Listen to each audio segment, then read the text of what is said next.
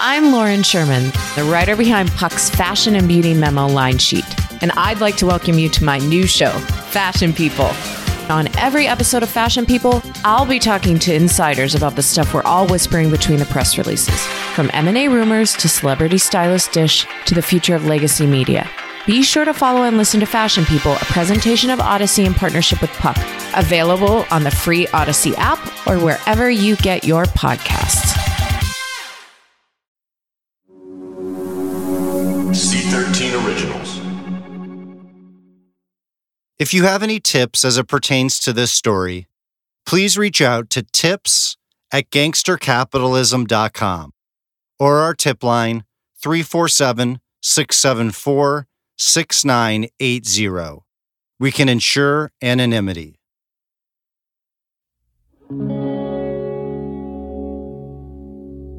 It was my dad's favorite organization. The pickup truck I drove in high school had an NRA sticker on the back. It was the world I knew, it was the world I came from. I grew up in rural South Carolina in gun culture. My uncles and my dad and I would go hunting often, and guns were always a thing to be respected. They were part of a male initiation rite, where when I'm 12 years old, I get my first gun, and you go out hunting, and it's a way to be involved in the Davis clan, to be part of the Davis clan. Meet Aaron Lee Davis from Cope, South Carolina. And we come from a very close-knit Southern Baptist family where we would believe that you can actually speak with God. You could hear God. And I had moved to D.C. after teaching special ed back in 2005. And I get there, and I'm driving down Interstate 66, and I see the NRA building, and I feel like some kind of spirit inside spoke to me, and it said, "This is where you're going to work."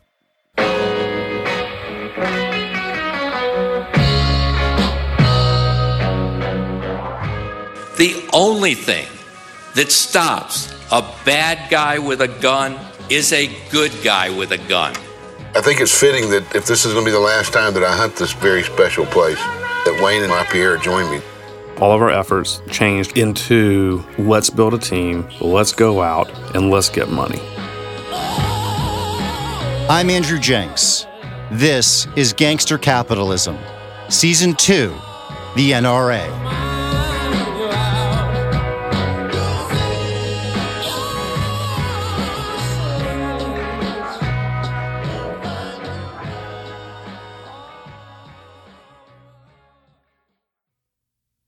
I'd never been in really even in a tall building before.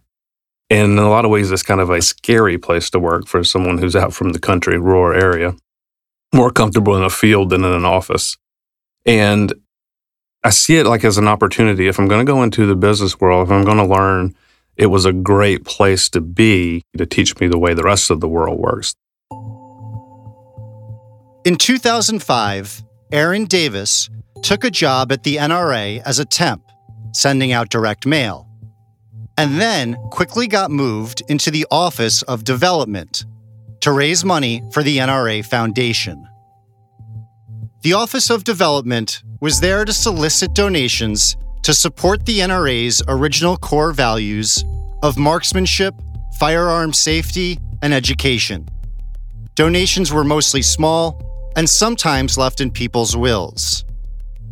But Aaron noticed that things began to change almost as soon as he got there. All of a sudden, they bring in a fundraiser from Duke University, who is a phenomenal fundraiser, business guy. And he's going to bring a university model of fundraising to the NRA. And then he says, the goal is to get gifts of $25,000 or more. By the year 2010, we're going to raise $1 billion. So everything, all of our efforts changed from sending out direct mail letters saying, thank you for giving your $250 for the NRA Foundation's Firearms Museum Endowment, into let's build a team, Let's go out and let's get money. As time went on, we were created to become the Office of Advancement, which is another fancy word to say development, but we were showing that this is a new thing and we're moving forward with a whole new vision. When that was built, that reported to Wayne LaPierre. So we were reporting in a structure that was led by someone who's very political. In their whole makeup, their whole MO is politics. As Wayne LaPierre said in our meetings, he would say this: we need to build a financial wall of freedom so high that the Chuck Schumers, Nancy Pelosi's, and Hillary Clintons of the world can't go over it. So the idea was to protect the Second Amendment using money that we were going to raise from wealthy people. It empowered us to go speak to donors who typically give to politics. Big money. The goal of the organization from the top, at least as it felt to me, was politics. Let's win these political battles. Let's stop all these bad people from taking away our freedom, because we're in an existential war. And that was the way it was pitched to us. This is a life or death issue. So everything is focused on this issue. And so your whole mindset, everything, every cell within you feels as if you are fighting a mission that is God's mission, that you are fighting for the heart and soul of America. And you've got this leader, Wayne LaPierre, who has fought the fight since 1991, and he keeps going, and he's strong, and he's not going to back down, and you get behind that. But the foundation, of course, can't talk in those terms. According to the IRS, donations to a nonprofit set up like the NRA Foundation are tax deductible, which makes it attractive to donors. But those donations are prohibited from being used toward political campaigning. ILA, the NRA's lobbying arm, is also a nonprofit, but is set up so that donations can go toward politics, which means they are not tax deductible. Ideally, a donor would be able to have an impact on politics and then deduct that donation. But that would be against the law. However, according to Aaron Davis, they found ways around these barriers. You can do limited reaching out for money support that has to do around elections. It just can't be your main focus. It can go to educate on the importance of voting. If you got a mailer, it would say the NRA Foundation wants you to vote, right? So you see the word NRA, but it's not the NRA, it's the NRA Foundation wants you to vote. And that's where you can raise money, because we can do half of the work, which is the educating to vote. And then the other half can be done by the ILA, the Institute for Legislative Action. And because you, as a donor, value firearms as so much a part of your life, this is a perfect place for you to invest and leave a large major gift to the NRA. So that person could come back and say, well, I need a tax-deductible gift. And one of the things you could do is say, well, we'd like you to give $100,000. Can you give $50,000 of those dollars to the NRA in the politic bucket, and do $50,000 in this other bucket, which is to the foundation, which is for education, museum, that sort of thing. And what I watched through time is that those lines became blurry. It felt very unethical to be mixing them the way we were, and feeling like even the foundation money was, in the end, going towards politics. In 2010, the Foundation's advancement team hired a new leader. His name was Tyler Schropp. Tyler Schropp, he came from the for-profit world. And we're all thinking, here's this other guy who has raised $1 billion in his career, who was our former boss, to now someone who's never really done it. Someone from the public relations company, Ackerman McQueen, who comes in and had no... Hold on. I want to make sure you didn't miss that. Tyler Schropp, the man brought in to run the advancement team, was an Ackerman McQueen employee. Well, technically, he came over from the Mercury Group, which, as we discussed in episode 3, was owned by Ackerman McQueen. And the Mercury Group was run by Tony Macris. From my cold, dead hands. That's not Tony Macris. That's Charlton Heston, former NRA president, delivering his famous line to NRA supporters. You'll remember from episode 3, Heston's right-hand man for years, even before he became NRA president, was Macris. And he also had helped save Wayne's job. Well, back in 1985, Macris had hired Tyler Schropp to help handle Heston's media requests. Later, Macris hired Schropp to work for the Mercury Group, where he held the position of treasurer. And now, just like so many other employees who came over from Ackerman McQueen, Tyler Schropp was put in a top position at the NRA, with financial oversight of the advancement team. Back again to Aaron Davis. Someone from the public relations company, Ackerman McQueen, who comes in and had no evidence of having raised money before. And it's a very confusing moment for all of us because we're trying to figure out, well, why is he in charge? If you think about it, here's a for-profit company sending one of their people in to lead a nonprofit department that can then move money back to the for-profit company, Ackerman, by giving Ackerman work. We watched our budget increasingly go to Ackerman McQueen for magazine production, beautiful magazines with beautiful design. I mean, design that would cost hundreds of thousands of dollars to pull off, for high-end events with screens the size of a football field. I worked really closely with Ackerman, and for anything that cost me over $5,000, I didn't see that in my budget. It went off into Tyler's budget, which no one saw. So whatever his budget was, no one in the office knew what it was. No one knew if he was spending millions of dollars. Is it legal? Is it not? Is it ethical? Is it not? Like, you're constantly wrestling with that when you do think about it, and I didn't often think about it. So I didn't know.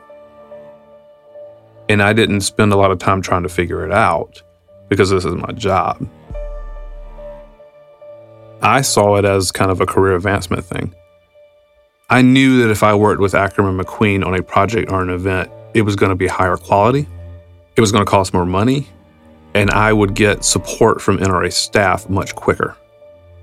And I was always encouraged by Tyler to give money to the best place, which was Ackerman McQueen.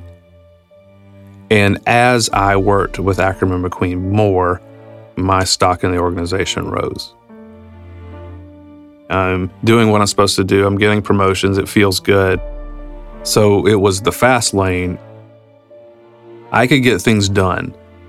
There were other fundraisers who would call me and say, I can't get this in front of Wayne LaPierre or Tyler because they won't answer my call.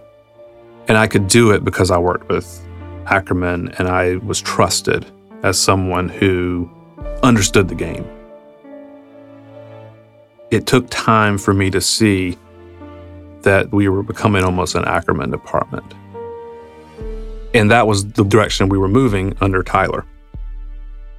Also under Tyler, despite the department having more than 30 employees, the advancement team paid outside consultants millions of dollars to help identify potential donors and simply for advice and support. One of those consultants was a former NRA employee who retired in 2008.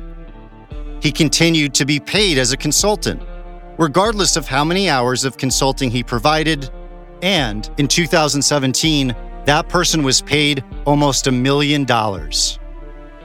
But Aaron Davis quickly rose among the ranks of the advancement team. His dream at one point was to earn $50,000. Now, he was being paid $75,000. According to tax records, in 2017, his boss, Tyler Schropp, was paid more than $700,000. On top of that, there were his travel expenses, which in that year alone reportedly amounted to an extra $450,000.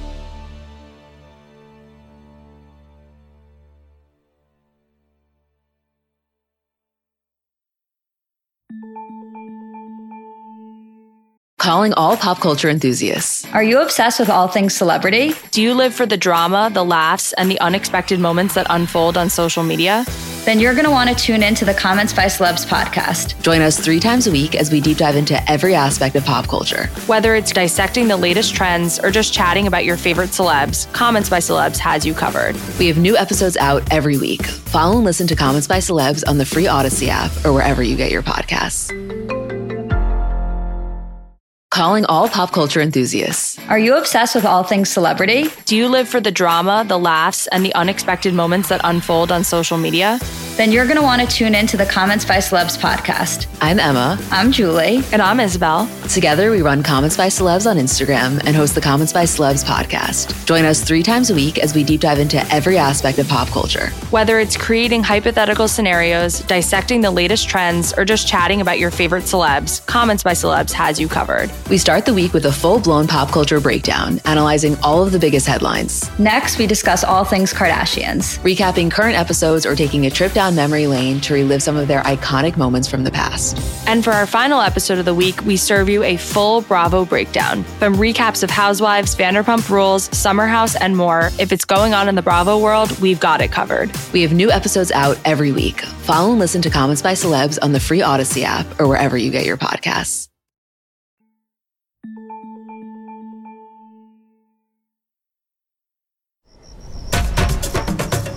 Right now, on the National Rifle Association's Under Wild Skies, old friends make new adventures on safari.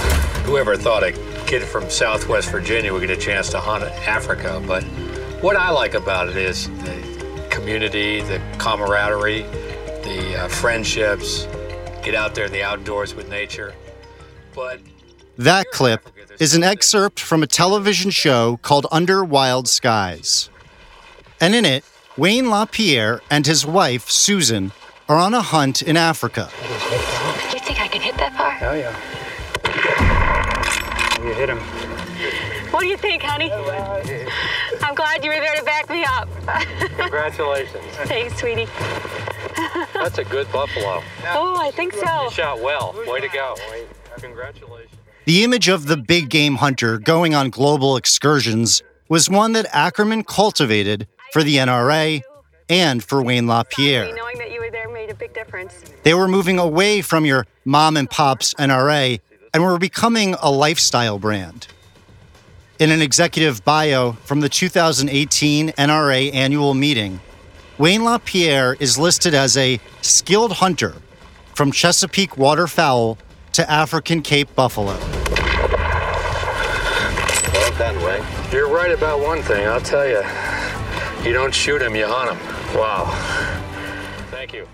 But in the Under Wild Skies clip, there's someone else there with the LaPierres. Wayne often jokes that he spends more time defending our rights than exercising them. Tony Macris. Wayne and I have been friends most of our adult life. I've known Susan a long time, too, and I was at their wedding. We worked together. We traveled a lot together, and for them to be back here was very special to me. Remember from episode 3, Tony's had a long history with Wayne LaPierre. Tony became a top executive at Ackerman McQueen, as well as its subsidiary, the Mercury Group. And many see Tony as instrumental in Wayne's rise to power, as well as helping Wayne keep his power. You know, every year it's a struggle of what gun are you going to bring, because I've got so many that I want to try, so many I want to see how they work, so many I want to put them back in the field in Africa again. Tony also loves antique guns. Always got to bring an 86 Winchester because, I grew up shooting lever action. But more than that, Tony loves to hunt. I've used it with great success. I've taken 2 elephant with 2 bullets with it, lots of buffalo. So I brought that. But Tony isn't just along for the hunt with the LaPierres. He's also the host of the show and president of Under Wild Skies, LLC. And since 1992, the year after Wayne LaPierre became executive vice president at the NRA, and the year Macris was hired as an executive at Ackerman McQueen, Under Wild Skies has had a lucrative sponsorship deal with the NRA. According to an internal NRA audit report back in 1996, for several years, there wasn't even a formal contract between the NRA and the show. The deal was a verbal one. But just from 2010 to 2018, records show that the NRA paid Under Wild Skies $18 million. Okay, take him. Good shot, good shot, good shot. I've never gone wrong. When you said shoot something, shoot it. Brilliant I shot. tell you what, we've covered this little sour with glory, haven't we? Man, I tell you, that gun really serious shoots well, gun. Serious gun. I love this glass. A source who wishes to remain anonymous, with intimate knowledge of the 1996 audit report, as well as the inner workings of the NRA, explained to us that hunting was one of the ways that Tony Macris has helped Wayne LaPierre stay in power for so long. There are 76 members of the board of directors at the NRA, not including executives, and many of them love to hunt. But it's not often that people get an opportunity to hunt for animals like elephants in Africa. A trip like that can run around $45,000 per person. Over the years, several board members and executives have appeared on Under Wild Skies for these hunts, thanks to the NRA. They get to hunt with Tony Macris for free and be on TV at the same time. And in return, they can be counted on to maintain the status quo. For years, Under Wild Skies aired on NBC Sports. But in 2013, an episode aired with this.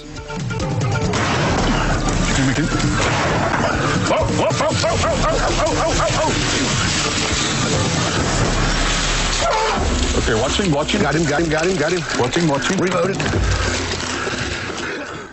The gunshots you heard, and the trumpeting, was the sound of Tony Macris shooting a sleeping elephant in the face. And we did it, and well done. Good shooting there. Congratulations. That was exceptional hunting and a lot of fun. Thank you for a wonderful hunt. Buddy, Thank you. Then, when criticism grew, Macris said this in his defense. I guess that's okay. Ducks, yeah, okay. Pigeons, they're flying rats, okay. Rabbits, well, rabbits are cute, but yeah, squirrels, that's nothing but a rat with a tail, with a fuzzy tail. And I said, well, deer eat all my mother's roses in Long Island. And I go, so I can shoot all of those, but not an elephant, no. Do you realize if you subscribe to that philosophy, you're committing a very unique form of animal racism? And now they're shocked. And they said, but they're so big and special and they're smarter. And I went, Hitler would have said the same thing. After that video surfaced, NBC Sports canceled its partnership with the show.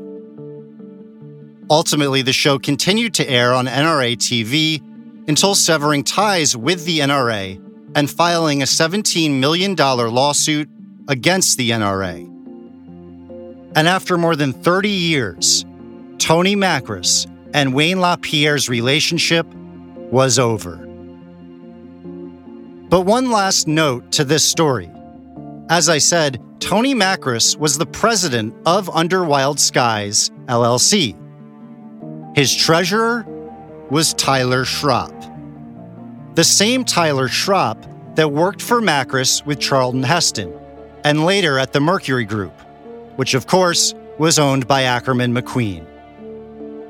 And yes, the same Tyler Schropp who was brought into the NRA to head up the advancement division as Aaron Davis's boss.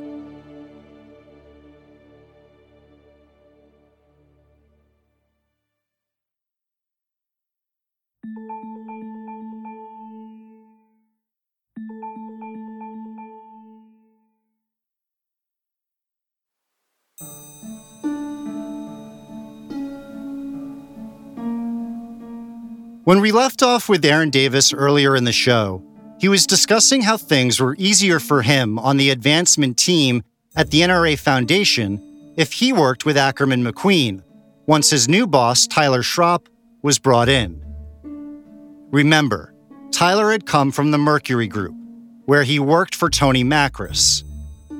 And Tyler also had a stake in Under Wild Skies, Macris's company that owned the hunting show by the same name, with, of course, Tony Macris as host. Here's Aaron again. So increasingly, Ackerman McQueen builds out a lifestyle, almost culture change. And so often as a department, what we're pushing is this high-end experience. NRA is not just your $5, $10, $25 donors. It's now these folks who go on hunts to Africa. It's now these folks who hunt roebuck in Romania or Mongolian sheep. I went on a fishing trip to Alaska to spend time with people who had given a lot of money to NRA in the hopes to solicit them for more. Well, the organization is paying for that trip for me. That's Major Gifts fundraising. It's a way to raise more money. It's a way to build relationships. Those relationships that make the world move. And you had access to a group of people who had a personal vested interest in courting NRA-type folks. So if you have a safari in South Africa and you're charging $25,000 to come shoot a lion, those folks would want to court or reach out to the same donors we're chatting with because they have the ability to pay for that. And those people, in some way or another, were going to get access to Wayne LaPierre. So it's like, if I spend time with Wayne LaPierre, the assumption would be this person would be able to make a large gift. We were trying to make wealthy conservative donors see that NRA is playing in a different space that is typically not something that a nonprofit can play in. In addition to hunting, the wealthy conservative donors that Aaron and his advancement team were soliciting were some of the same people who were heavies in political donations.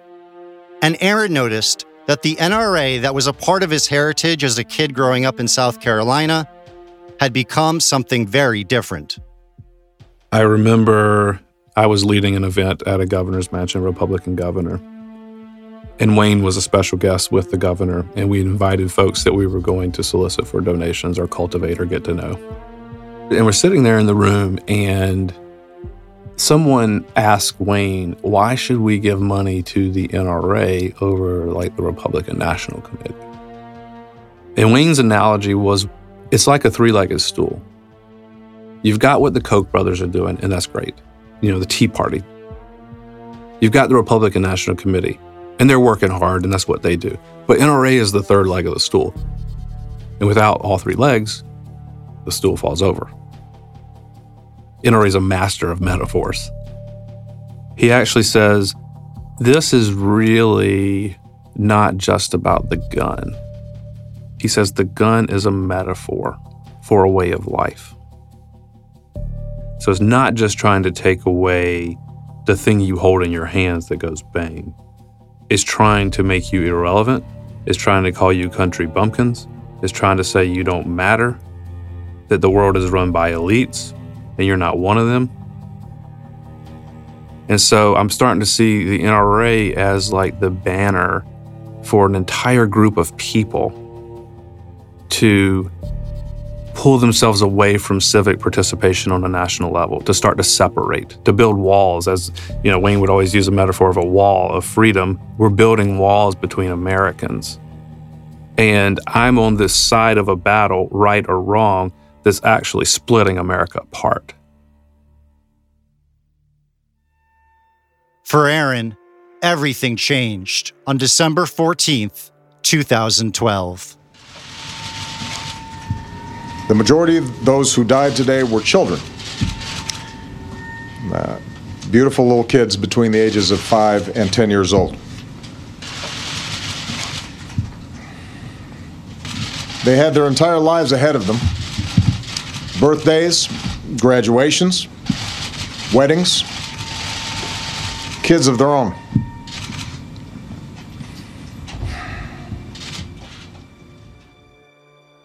And then Sandy Hook happens, and the emotions of the entire office change. Less people are in the office. We hear nothing from Wayne. We're told by Tyler, our executive, to not send out any emails unless it's already been approved through him. So if you had something that had to go somewhere, he had to approve it. We're buttoned up on our messaging, and basically we don't have a lot of work to do because we're waiting for this response from Wayne. Doesn't come. We get more nervous in the office because the media has gone full force against us. But at the same time, we're also questioning maybe there's just cause here. Because this is a horrible event, could it have been avoided? And people in the office don't know how to respond to it. They don't know how to deal with their emotions. There's nothing inside of NRA that's saying, well, let's have a little counseling over this. How do you feel? Do you have kids? None of that stuff's happening. It's an awful tragedy. Everyone's quiet, dour, just in this zone of what is going to happen next. We've got protesters out there. We're just all being very careful. No communications other than face-to-face communications. And it takes a full 7 days for Wayne to finally come on TV. Good morning. On December 21st, Wayne LaPierre addressed the nation on behalf of the NRA. The National Rifle Association, 4 million mothers, fathers, sons and daughters, join the nation in horror, outrage, grief, and earnest prayer for the families of Newtown, Connecticut. As LaPierre addressed the nation, a protester interrupted him. NRA, stop killing our children. It's the NRA and the assault weapons that are killing our children. And they are the perpetrators of the crimes that are taking place in our schools and on our streets. There were co-workers of mine who started cussing out the guy who jumped up. And that shocked me because of the emotion that was there. That we were now attacking this guy who was attacking us, which I'm not saying it was right for him to use that venue to do that, but now we're in this place of, it's a fight, right? We feel it. We feel Wayne's bringing the fight. While some have tried to exploit tragedy for political gain, we have remained respectively silent. Now, we must speak for the safety of our nation's children. Because for all the noise and anger directed at us over the past week, nobody has addressed the most important, pressing, and immediate question we face. How do we protect our children right now, starting today, in a way that we know works? The only way to answer that question is to face the truth. The only thing that stops a bad guy with a gun is a good guy with a gun. There are people in the room, other coworkers, who start cheering. Wayne's right. Yeah, he's right. After the interview that Wayne did, which almost the entire world, even Republicans, called tone deaf and not getting it, where he blamed everybody but NRA, but the gun. He blamed the schools for gun-free zones. He blamed the society, video games, all these other things. There was almost this round of applause from my coworkers because there was this feeling of release of anxiety because we were in the dark for an entire week. And finally we heard from our leader for the first time. And the comments are that we won. That there was an acceptance of this Wayne LaPierre doubling down. He wasn't giving up. He wasn't backing down. And that felt like a place of strength. And I think people in the office loved that they now had some sort of strength. Me personally, I felt like I was in the 1984 novel. According to the Washington Post, just a few days after his speech about Newtown, Wayne LaPierre and his wife hopped on a private jet and flew to Eleuthera, an island in the Bahamas known for its pink sand. The NRA claims it was for donor outreach, but in any event, it was a trip they billed through Ackerman McQueen, nearly $70,000, which was ultimately paid back with NRA money, brought in by donations. It was one of the things that prompted me to go public. I felt compelled, for the sake of the donors that I worked with who were giving money, that the truth would be made known. And nonprofits are supposed to be for the general public, the public good. I think what we're seeing at the NRA is that people on the nonprofit side also see the dollar signs, and they're treating it more as a for-profit. And when the lines get so blurry like that, what's lost is the donor who trusts you with their money. And it's this big game that a lot of people are getting rich on. And now I see like the game is kind of out. Hey, NRA, this is your chance to change, to reform, to say we're sorry, we messed this up, let's fix this. I love the people I worked with. I think it's the best job I've ever had. But for some reason, it just stirs inside of me that this is not right for America.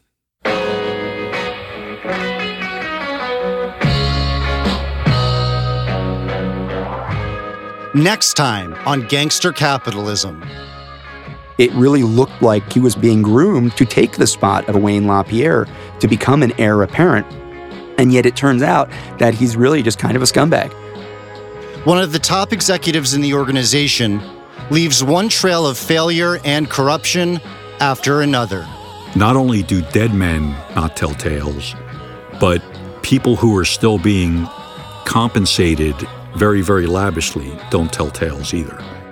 They're much less compelled to testify against the association while they're being compensated so well.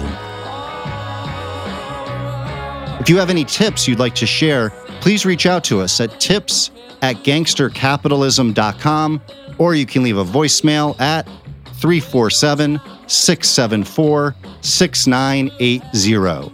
For more information, go to gangstercapitalism.com and follow us on Instagram at gangstercapitalism or on Twitter at gangstercapital. This has been a creation and presentation of C13 Originals, a division of Cadence 13.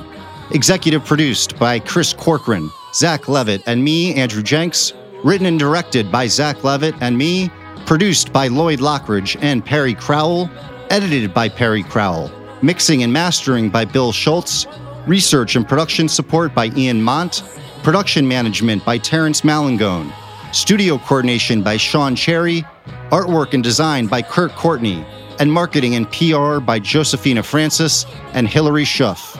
Our original score is by Joel Goodman, and our theme song, Your Sins Will Find You Out, is by Eli Paperboy Reed.